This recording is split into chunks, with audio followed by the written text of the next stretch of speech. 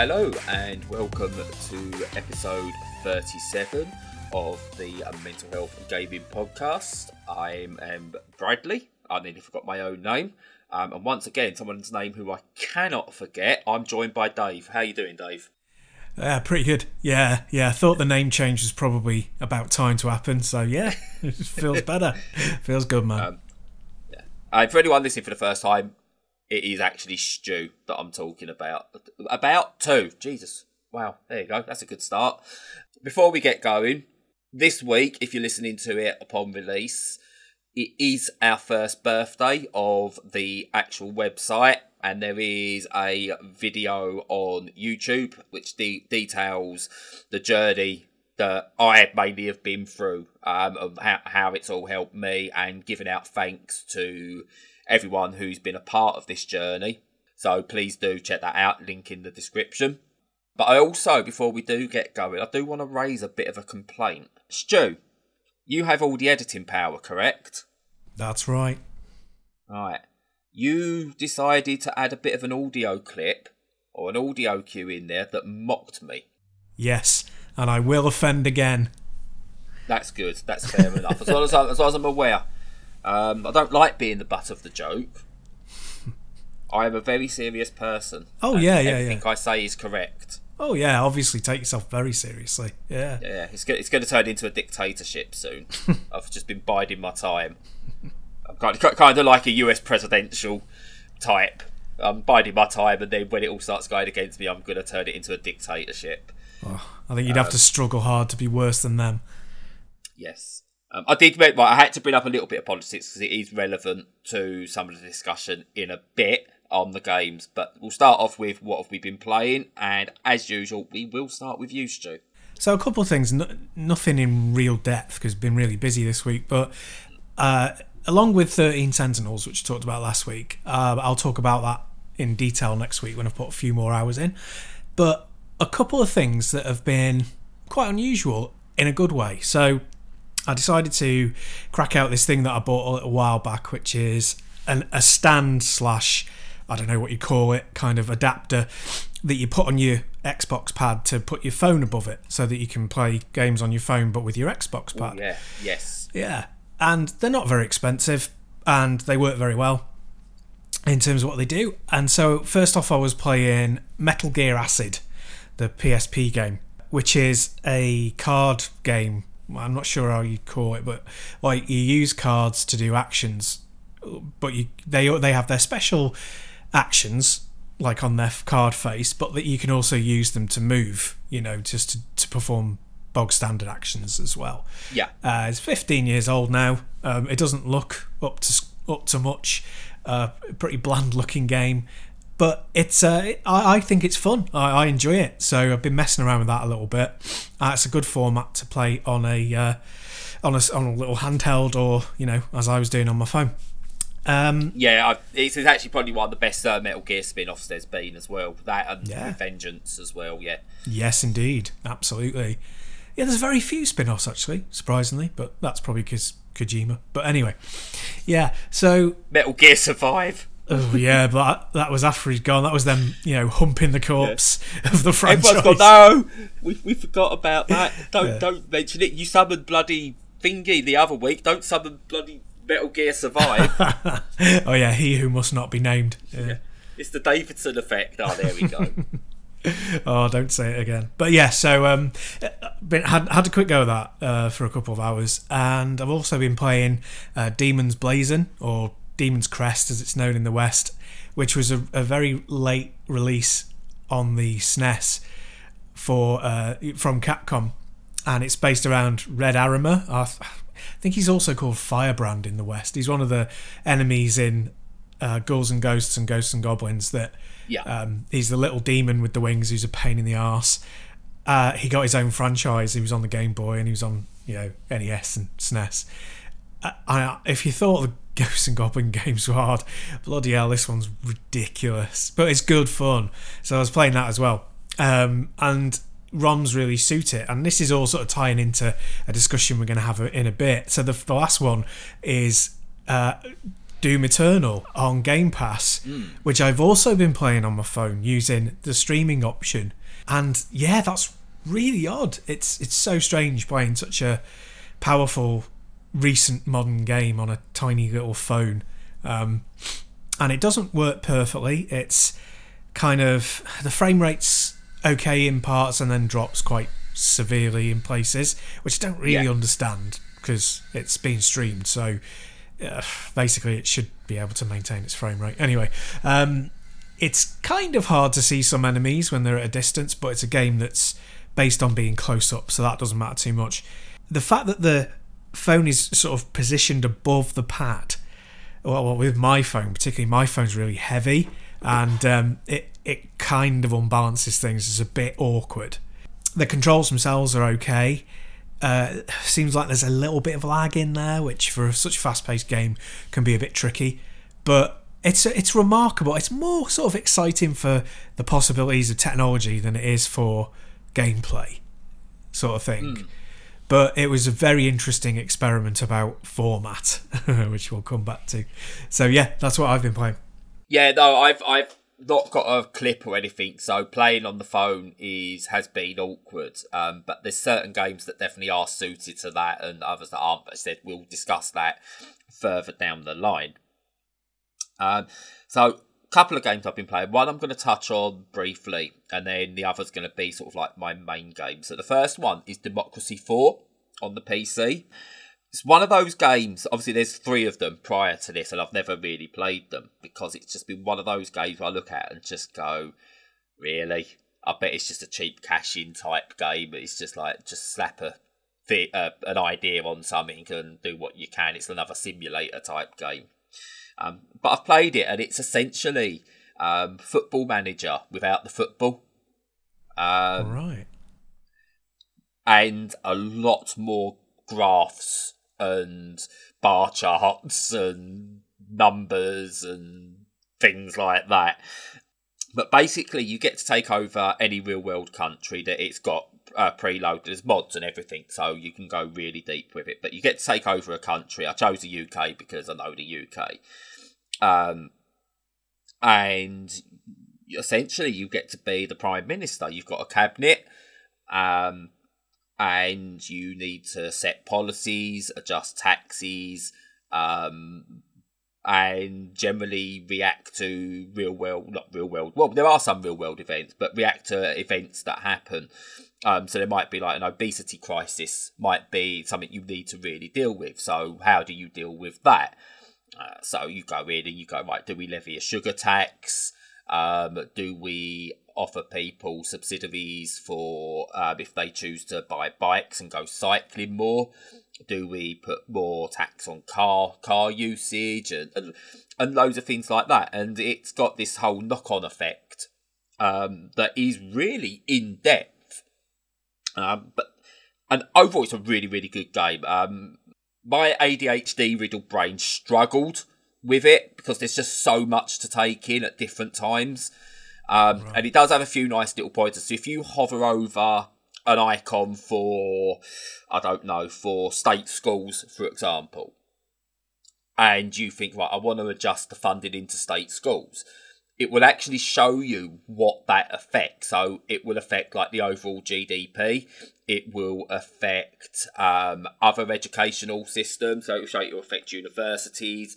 It will show you the effect it has on different voters. So if they're right-leaning or the wealthy, things like that, you might have a negative effect on their voting moving forward. So they will drop. And again, if you hover over cars, it shows you the effect it can have on the environment, on obesity, on families, on school, on education. So it gives you all these markers, which is really good, but there is just so much to take in. And what's really good, and you discover, my first thought was, well, I'm just going to go in, I'm just going to, let's try and create the country that I want to create, which is, it's very left-leaning. We make sure everyone gets what they can as cheap as possible. In terms of being able to get jobs when they need them, but being able to get education without having to pay through the nose and all things like that. You cannot make those sweeping changes. You do that, your cabinet quits on you, so you have to get new people in. The voters don't like it, so you drop in popularity. Because obviously making these sweep changes doesn't make it easy on anyone. So even those that will benefit won't immediately see those changes. So you lose popularity. And it's all really sort of like shows you there. The only problem I've really got with it is how you can willy-nilly change taxes and things like that. Whereas obviously in the real world, that's generally only done around the budget time. Yeah. Whereas this, you can do it as and when you want. And that felt a little bit off. Rather than going, right, what if we done this and planned this? So you couldn't really plan scenarios and then make the changes because you get a certain amount of points you can spend per week to make changes. Or, policy's fine, introduce those. And it's really good. One of them was, should we ban animal testing? My first thought was, yeah, of course we should ban animal testing. But it gives you a reasoned argument as to why you should ban it and why you should keep it. Right. And you sit there going, okay. So at the moment we have animal testing, but this is what will happen if we ban it, which is good, but this is the effect it will have on this. So, okay, then we'll leave it for now. So you get decisions where you just go, right, okay, we'll leave it for now, so we'll leave it as it is. And it has, like, it gets announced that, the Prime Minister doesn't want to ban animal testing. And then that has a negative effect on the left-leaning voters, because it's like, well, he wants to keep animal testing. You're sitting there going, well, that's not what I said, but I suppose that's how it's been reported. And yeah, it's just a really interesting game. It's like, better people than me will get a lot more out of it, because they won't be confuddled by it. But it does give an insight as to how difficult it is to run a country. And I think it's not me turning around and going, we shouldn't give like the likes of Trump and Boris Johnson a hard time. Because what it shows to me is why people like me aren't running the country, and why we shouldn't have certain types of people running a country. Because it's such a difficult job. Even shown on probably a watered down video game, it is a really difficult job to get things balanced and right. And it gave me a good understanding. Like that, all it done was cement my views that the likes of Trump, the likes of Johnson, should not be running a country, because they are not equipped to do it, because they're utter buffoons. Yeah. But yeah, really good game though. Cool.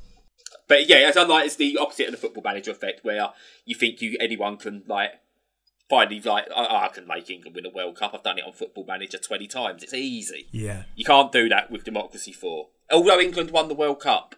So there you go. That's how good a Football Manager I actually am. Not only have I won the World Cup on Football Manager, I won it on a politics game as well. That's just, yeah, you are the best. But the main game I want to talk about, and it will lead nicely into probably the format talk, which is why I left it till last, is Ori and the Will of the Wisps. And if you've played Ori and the Blind Forest, it is more of the same, but better and enhanced in so many ways. And that's not saying that Blind Forest was a bad game, because it really, really wasn't.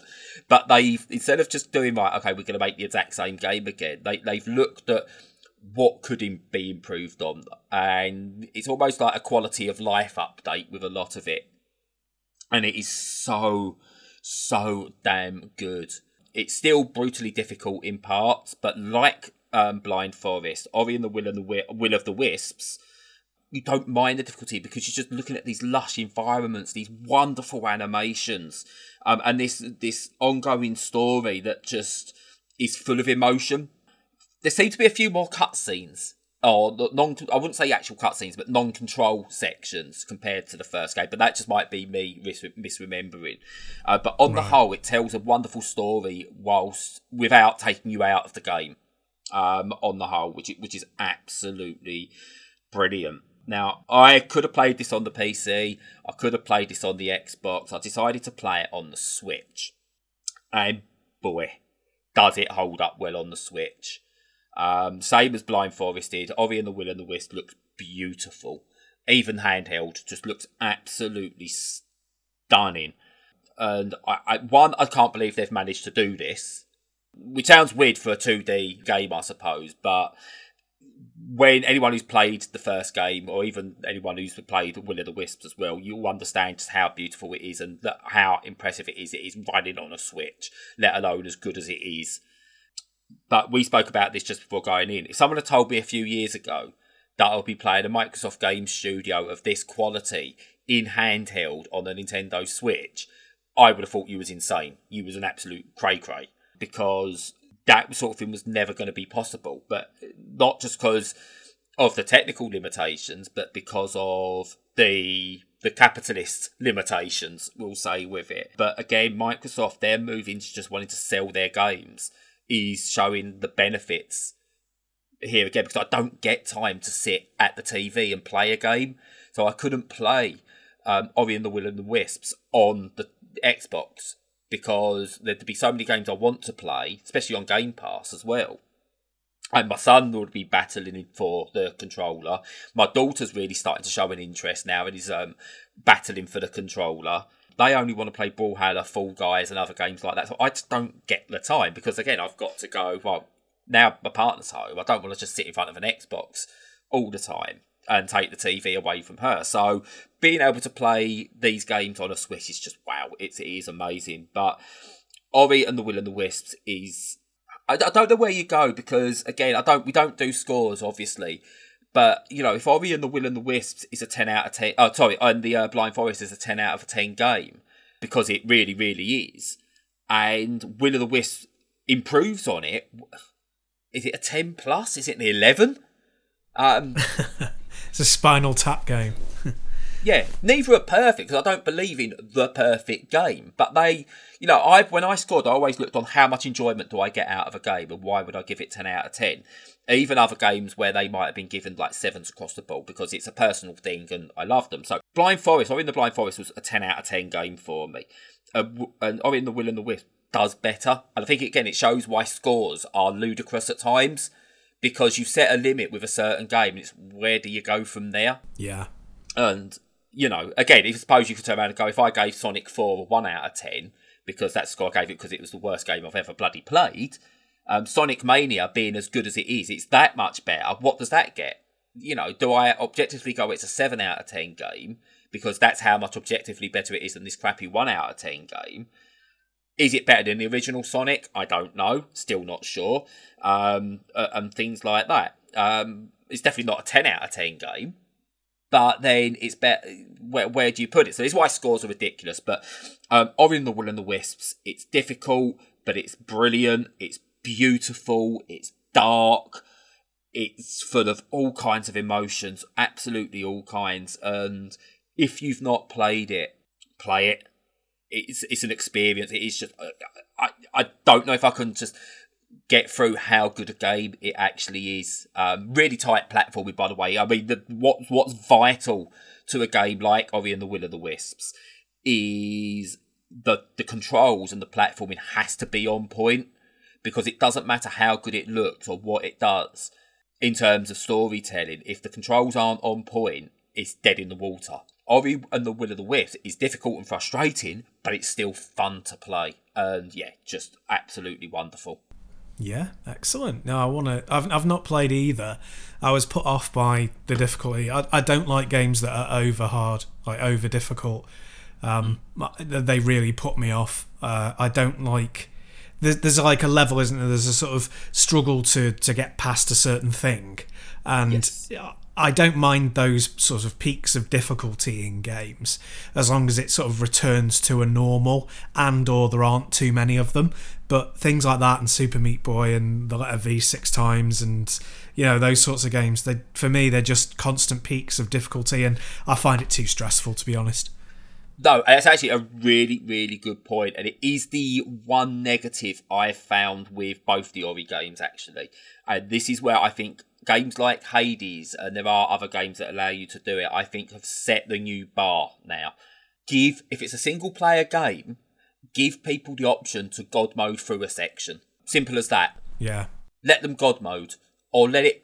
Everyone mocked everyone mocked New Super Mario Brothers. I think it was.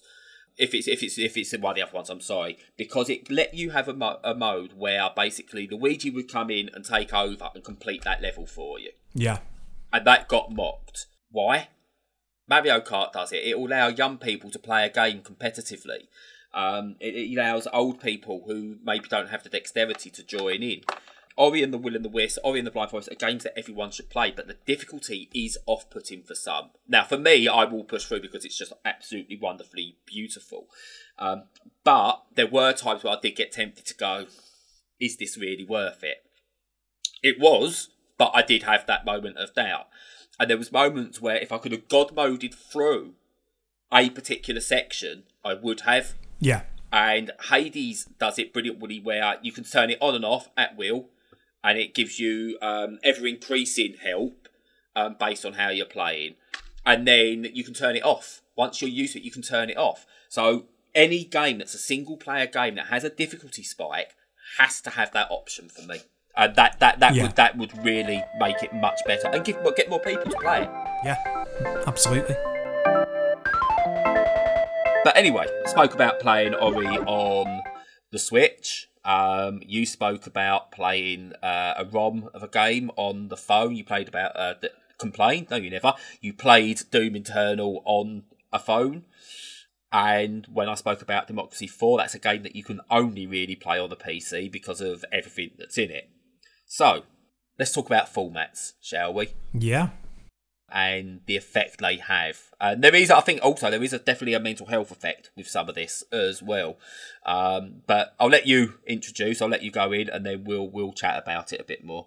Well, I mean, it was interesting when I was having a go at... I mean, we talked about last week about using, in the example of Ultimate Ghosts and Goblins, of using a different format to play something old, and how much more that brought to it. And it is kind of like picking the perfect situation for it in a way. So it was a great idea to bring a game like that to the PSP conceptually, just as it was, it's nice to have that and things like Wipeout on there. But when you reach deep down inside yourself, you're like, yeah, but it was completely the wrong format, wasn't it? And there's kind of, one of the things you've got to keep in mind when you're doing these things is, does the format fit the game? And I think one of the companies who does it best, or has at least in the past, was Nintendo, because they will go the extra mile and develop a controller or an interface that is new and exciting, but also suits a particular new type of experience really, really well. And then on the other hand, you have stuff like trying to play Doom Eternal on a phone with a controller, which, although it's amazing to look at and you can get fun from it, it's really not what it was designed for. So you really struggle to get the full experience from it. And that throws up all sorts of questions. And I think one of the main ones is, I would ask you, so what is your favourite way to play games? Probably handheld. Yeah. Yeah, I'd say handheld is definitely my favourite way to play. If I look back at my favourite consoles, the Game Boy Advance, then the Vita, and now the Switch, are probably my three absolute, if I was to look back and go, if you said to me you can have your choice of any consoles and the rest had to be put by the wayside, then it would be those three. Yeah, and it's really interesting because I think a lot of people are starting to feel that way, particularly because of the Switch.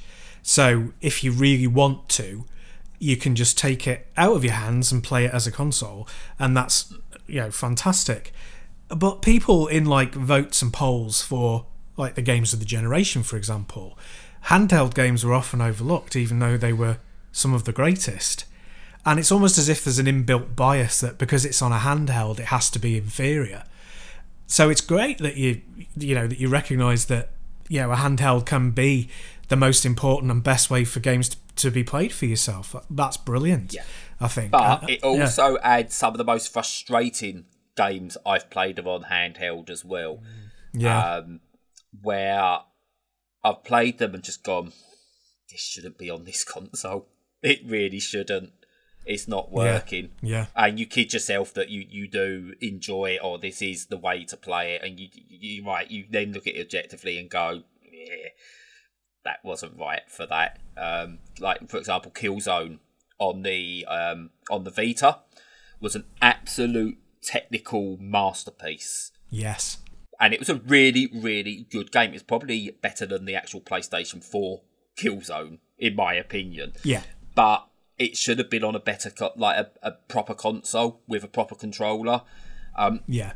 Or there's the arguments that the Vita should have been designed better and had L2 and R2 buttons. That might have solved the problem. Anyway, and the better Killzone game on handheld is, for me, Killzone Liberation, which uses the brand but changed the format up to be a top-down tactical kind of shooter type thing. And that worked much better on the PSP than I think the better Killzone game worked on the Vita. Because again, one was designed with a handheld in mind, the other one was designed to just go, hey, just look at what we've managed to squeeze into this. Yeah, absolutely. It is really interesting, and I think that more and more developers are kind of playing to the strengths of a particular format. And I think that when they do, there's inevitably there's there are outliers, there are games that they stick on a format and you're like, that was a big mistake. And the one that really springs to mind isn't one I've played, but one that you talked about, which is the Outer Worlds. I always forget whether it's Wilds or Worlds. The Outer Worlds on Switch. Yeah, which it just was like, just because you can do it doesn't mean you should. Because if you have to make that many compromises, like playing Doom Eternal on a phone, if you have to make that level of compromise, is it ultimately worth it? Right, for me, now this might be a bit skewed because I didn't play it properly on a big boy console, shall we say, to start with.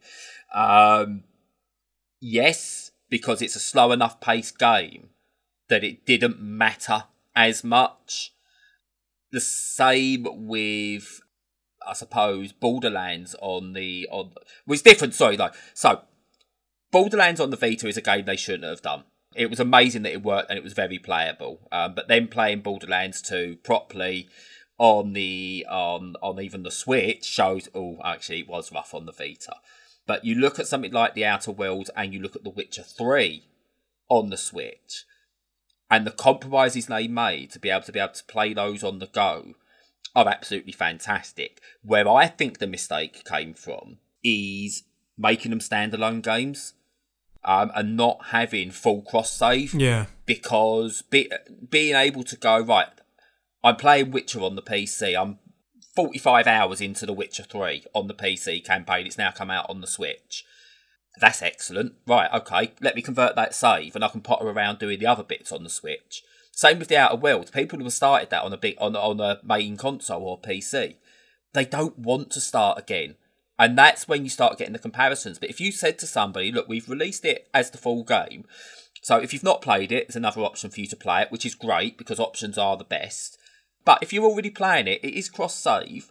So play it the main quest on your main system. But if you're off out, if you've got to go and take your kids to do an event and you don't want to, you just want to sit there and potter around a few little side quests, perfect for doing that on the Switch. And that's what we need, options. The issue, I don't think, is the compromises made on those sort of games. I think the issue is they're just not released right. Yeah, that's definitely a big part of it, without a doubt. Well, I suppose with the cross-save thing is often not cross-platform, cross-company, which really it should be. Because I think, obviously they're frightened that it'll cannibalise sales if you buy The Witcher 3 and you play it and then you don't invest in the DLC or whatever because you start then playing it on a Switch because you've been able to transfer your save, and then you get to the end of the game and there's like, you can buy, the Wild Hunt or whatever it's called, and they'll buy it on the Nintendo console rather than the PS4 one or whatever. I suppose that they're kind of stuck in the past a little bit, thinking along those lines of keeping you within their infrastructure, and that's something that Microsoft seem to not care about, well, not care about, but has certainly lost their fear around. They just think, well, the wider people can play things, the more likely they are to spend at least some of their money with us. Yeah, they're both console era Sega and post-console era Sega at the moment. They're kind of, we've got our own stuff, but we're going to release on everything as well. And it's like, I think that's still blowing people's minds. Yes, yeah. And it's making Sony look like utter dinosaurs at the moment. The fact is, Microsoft has gone, do you know what? Yeah, buy it on the Xbox One, and we'll if it's playable on the Xbox Series X and Series S, then have at it. And Sony are still going, what? No, what? Pay to play it on the new console. We want people to buy the games on the new console. Otherwise, there's no attach rate. Yeah. And it doesn't look like it's doing well. But buy the new games at £70, £60 rather than the £50 it was. Pay the extra. And all the meantime, you've got Microsoft going, where do you want to play it? Yeah, we'll do that. That's fine. Yeah. Yeah. You want to play it on the PlayStation 4? Yep, that's fine. We'll do that for you as well. Yeah, exactly. Yeah. Yeah, they've learnt the right lesson, I think. You know, it's better to have 1 million people pay you £1 than it is to have, 20,000 people pay you £2, So, they're very forward thinking, and the parallels with Sega are, like you say, really, really close, very forward thinking and trying to break down barriers. So, it's funny, you can't really have a kind of format preference these days because each one brings such unique things to the table that you're still always going to want to invest in something else. It's going to do things differently in a way that will suit you, and it can never just be, there's the Switch, because you can either have it as a handheld or as a console, and it's like, but for me, they don't bring out the kind of games that I like often enough, and also they don't bring out very many first party games, and there aren't any real. There aren't very many third-party exclusives on the Switch either. They tend to be indie games. Now, all of those things are positive for some people, but I do all my indie gaming on the PC, so I don't need it for that. But that doesn't make me right and them wrong, or vice versa. It's just what fits your lifestyle, isn't it? Yeah. And say for someone like me at the moment, you might have. I suppose I'll let the cat out of the bag. I like indie games.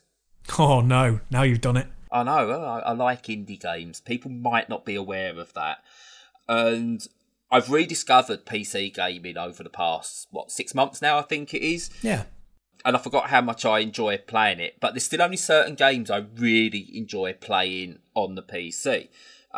So I will be getting Jurassic World Evolution on the Switch, mainly for review, but also because I'm intrigued and I've liked it on the Xbox. However, I've also managed to get it from one of the Humble deals on the PC, and there's a benefit to having like a 2-screen setup on a PC where I can play Jurassic World in one window, and then the second I go, oh, hang on, how do I manage this without it all going wrong? It's about to go pear-shaped. I can then open up another window on another screen and watch a YouTube video while doing that at the same time and follow along. It's the same with City Skylines. Do you know what? It's absolutely fantastic, again, that that's on the Switch, but I've not touched that version in months because I play it on the PC because, again, I can watch how some of the experts are doing certain things, like how they're creating traffic flow, and then I go watch that as I'm doing it. Yeah. You can try and do that on a console, but you need a laptop next to you, or you can't really do it on the phone because the phone's so small. You're like, right, okay, so how many little squares has he moved there? So you can't do it. So it's much better to play that on the PC because you've got those options. And I think it's why it's so important that the options are there, because again, it's wonderful that I can play City Skylines on the Switch. Again, cross-save, please, would be ideal. I get why, to a degree, with that one, because I think each version of the game is totally different. But it would be nice to have something there. But anyway, but it's definitely not the ideal experience. But I'm glad people can play it. And I think that's what's got to be the thing now. We've got to continue to move down this thing of the format should not be the definition of where a game is played. Yeah. You mentioned like the games you play, like you say, like Ghosts and Goblins. I'll look at stuff even back to like Super Mario World and stuff like that. And the fact you can get those on ROMs now and play those with full-on save states helps get over difficult peaks. Yeah. Because I remember a level on Super Mario World that I've always struggled with, back from when I was like a preteen right up to now. And when I was younger, I had all the time in the world. I'd go back, I've lost all my lives, I'll start again, get to that point, lost all my lives, start again. Sorry, not Super Mario World, that one. Sorry, that was on Super Mario Land on the Game Boy. Sorry, there was a level that I really struggled with. Yeah. And so I was like, oh, for crying out. Now I do it, I've done it, and the first time I sort of blew it, I was like, it's that section. And I remembered I got save states. So I was like, actually, let's take this step by step. So, save state at the start of the level. Run, get over that first difficult bit, save state. Excellent. Run, fail, load save state. Run, fail, load save state. Run, succeed, hit a new save state. And I could progress through. Again, it was like the emulators give you your own God mode, in a way, to do things like that. And then I finally got through it and experienced the end of the game, which was great for me, because the rest of the levels were, for whatever reason, piss easy. It was just that one particular level. Yeah. And the rest of it flew through. Wasn't even using save states for the rest of it, but it gave me the option. Now, that's, again, because I played that on a format it wasn't designed for, essentially, I got more out of it. Now, this is where it's going to counter-argue it, because Super Mario Land was designed with the Game Boy in mind. It was definitely a watered-down version of the Mario games, but it worked because of the format it was on. But, again, the ability to play that on something else is great. I mean, a hefty download. I think it was like 2 kilobytes or something like that. My initial download of that. Wow. That took a blink of an eye. Yeah. But but those options do need to be there, and it does have an effect because FOMO comes into it as well.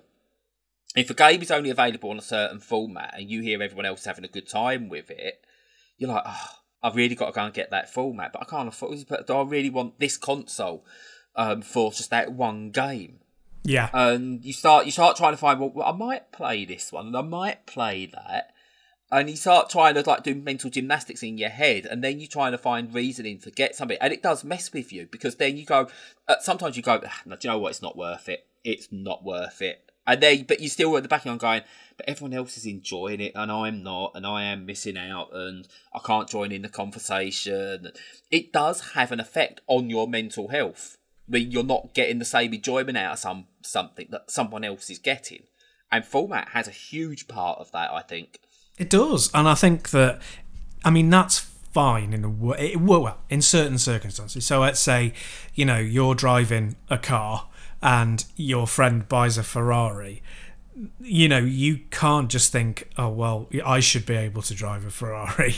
You can't get away with that in capitalist culture. But when you've got something that's equally as capable, and the only thing preventing you from doing the same thing as your friend is because the developers couldn't be asked, or more likely the publishers couldn't be asked, then that becomes very frustrating. And I think that you could even have like a third party company spring up, sort of like Bluepoint, who converted saves so that you just signed up to them and they would convert a save for you.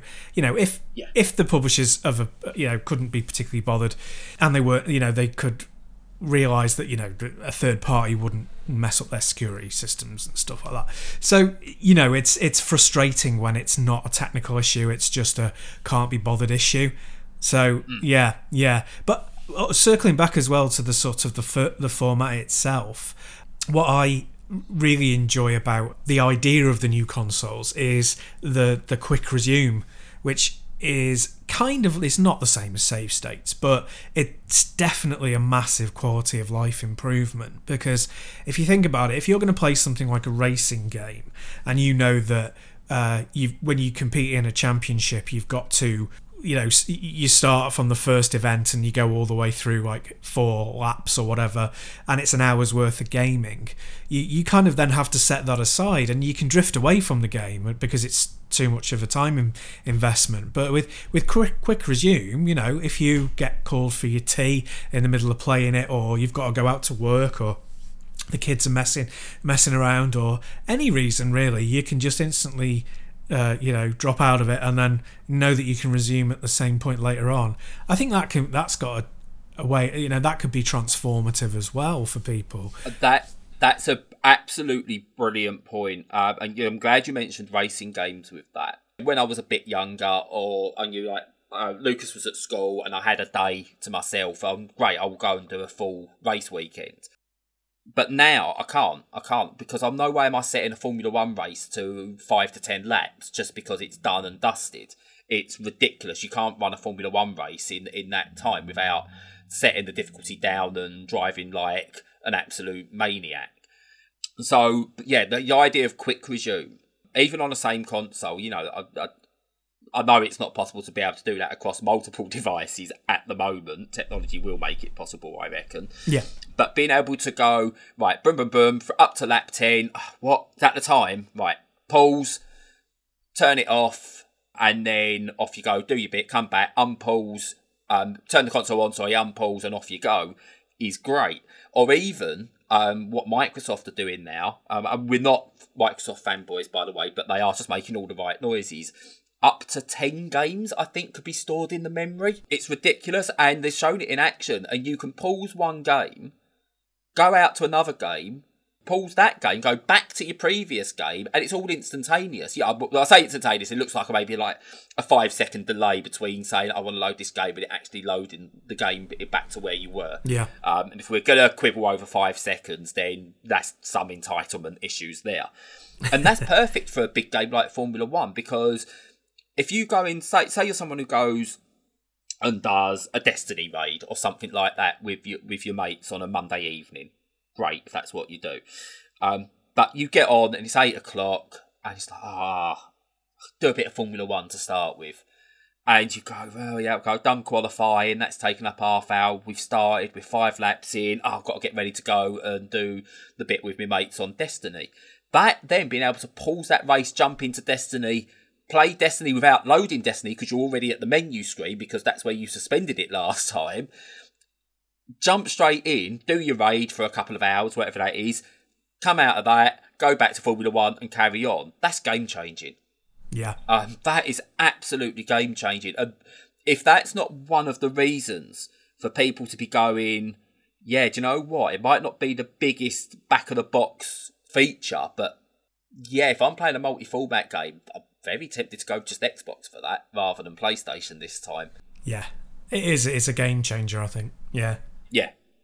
But I think Format Wars, I really actually do think Format Wars this is going to be the final generation of it, personally. Maybe. Yeah.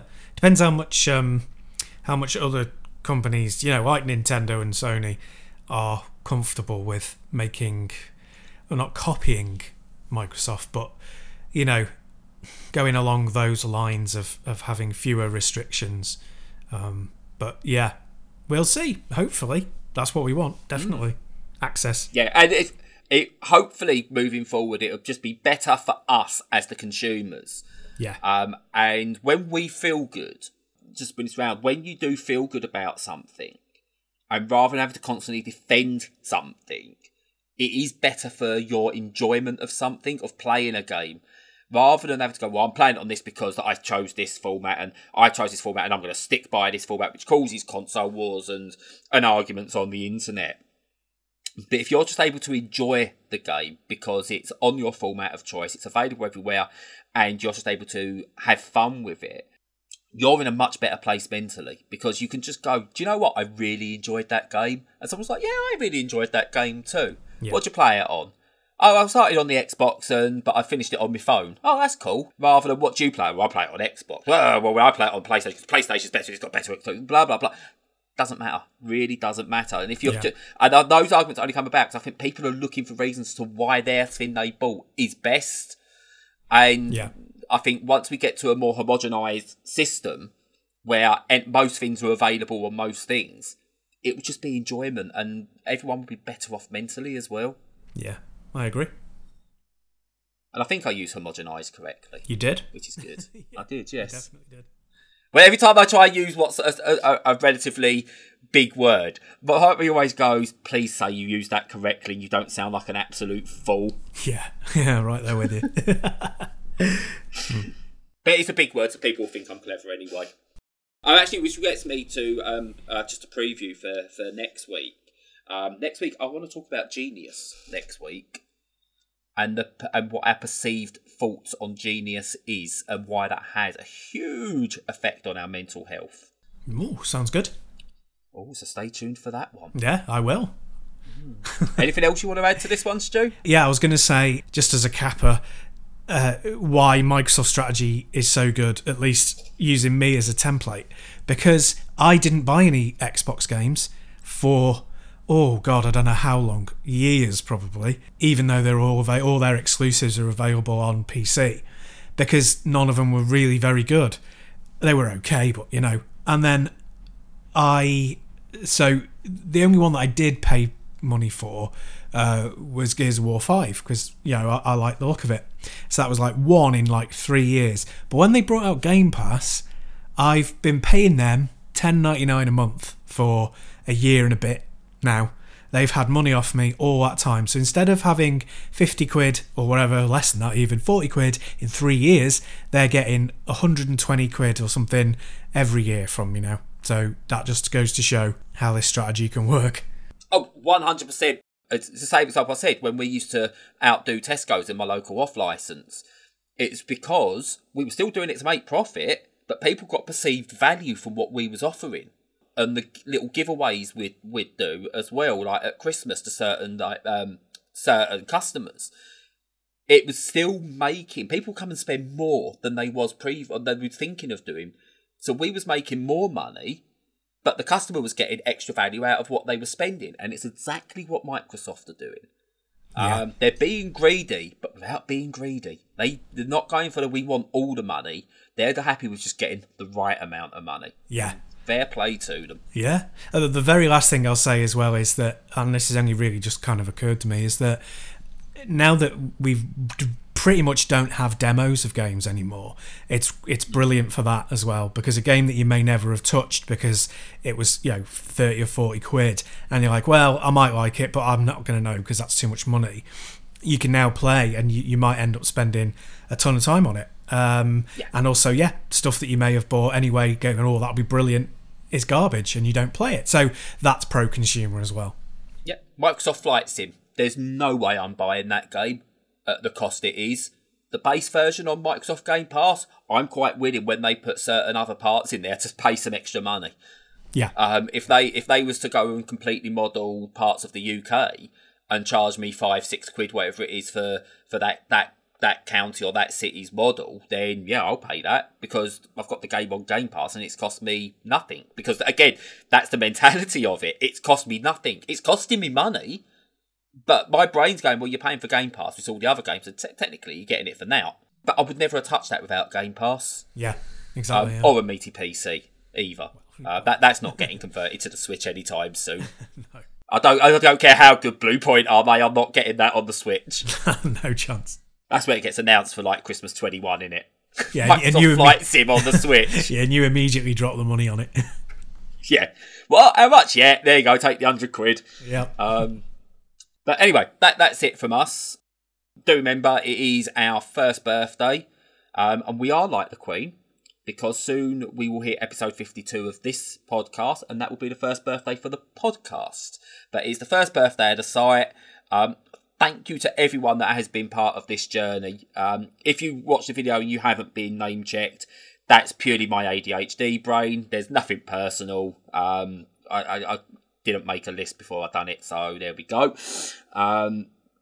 If you do want to speak to us in any way, shape or form, or you do need help, you need to shout into the void, you just want to chat games, you want to start a format war, then you can join us on Discord, you can reach out on Twitter, Facebook, wherever. And obviously do check us out on YouTube and Twitch as well. And if you do like what we're doing and you do want to support us, keep the servers going, that kind of thing, then you can support us on Patreon and Coffee. With that, that's goodbye from me, goodbye from Stu, and until next time, stay safe.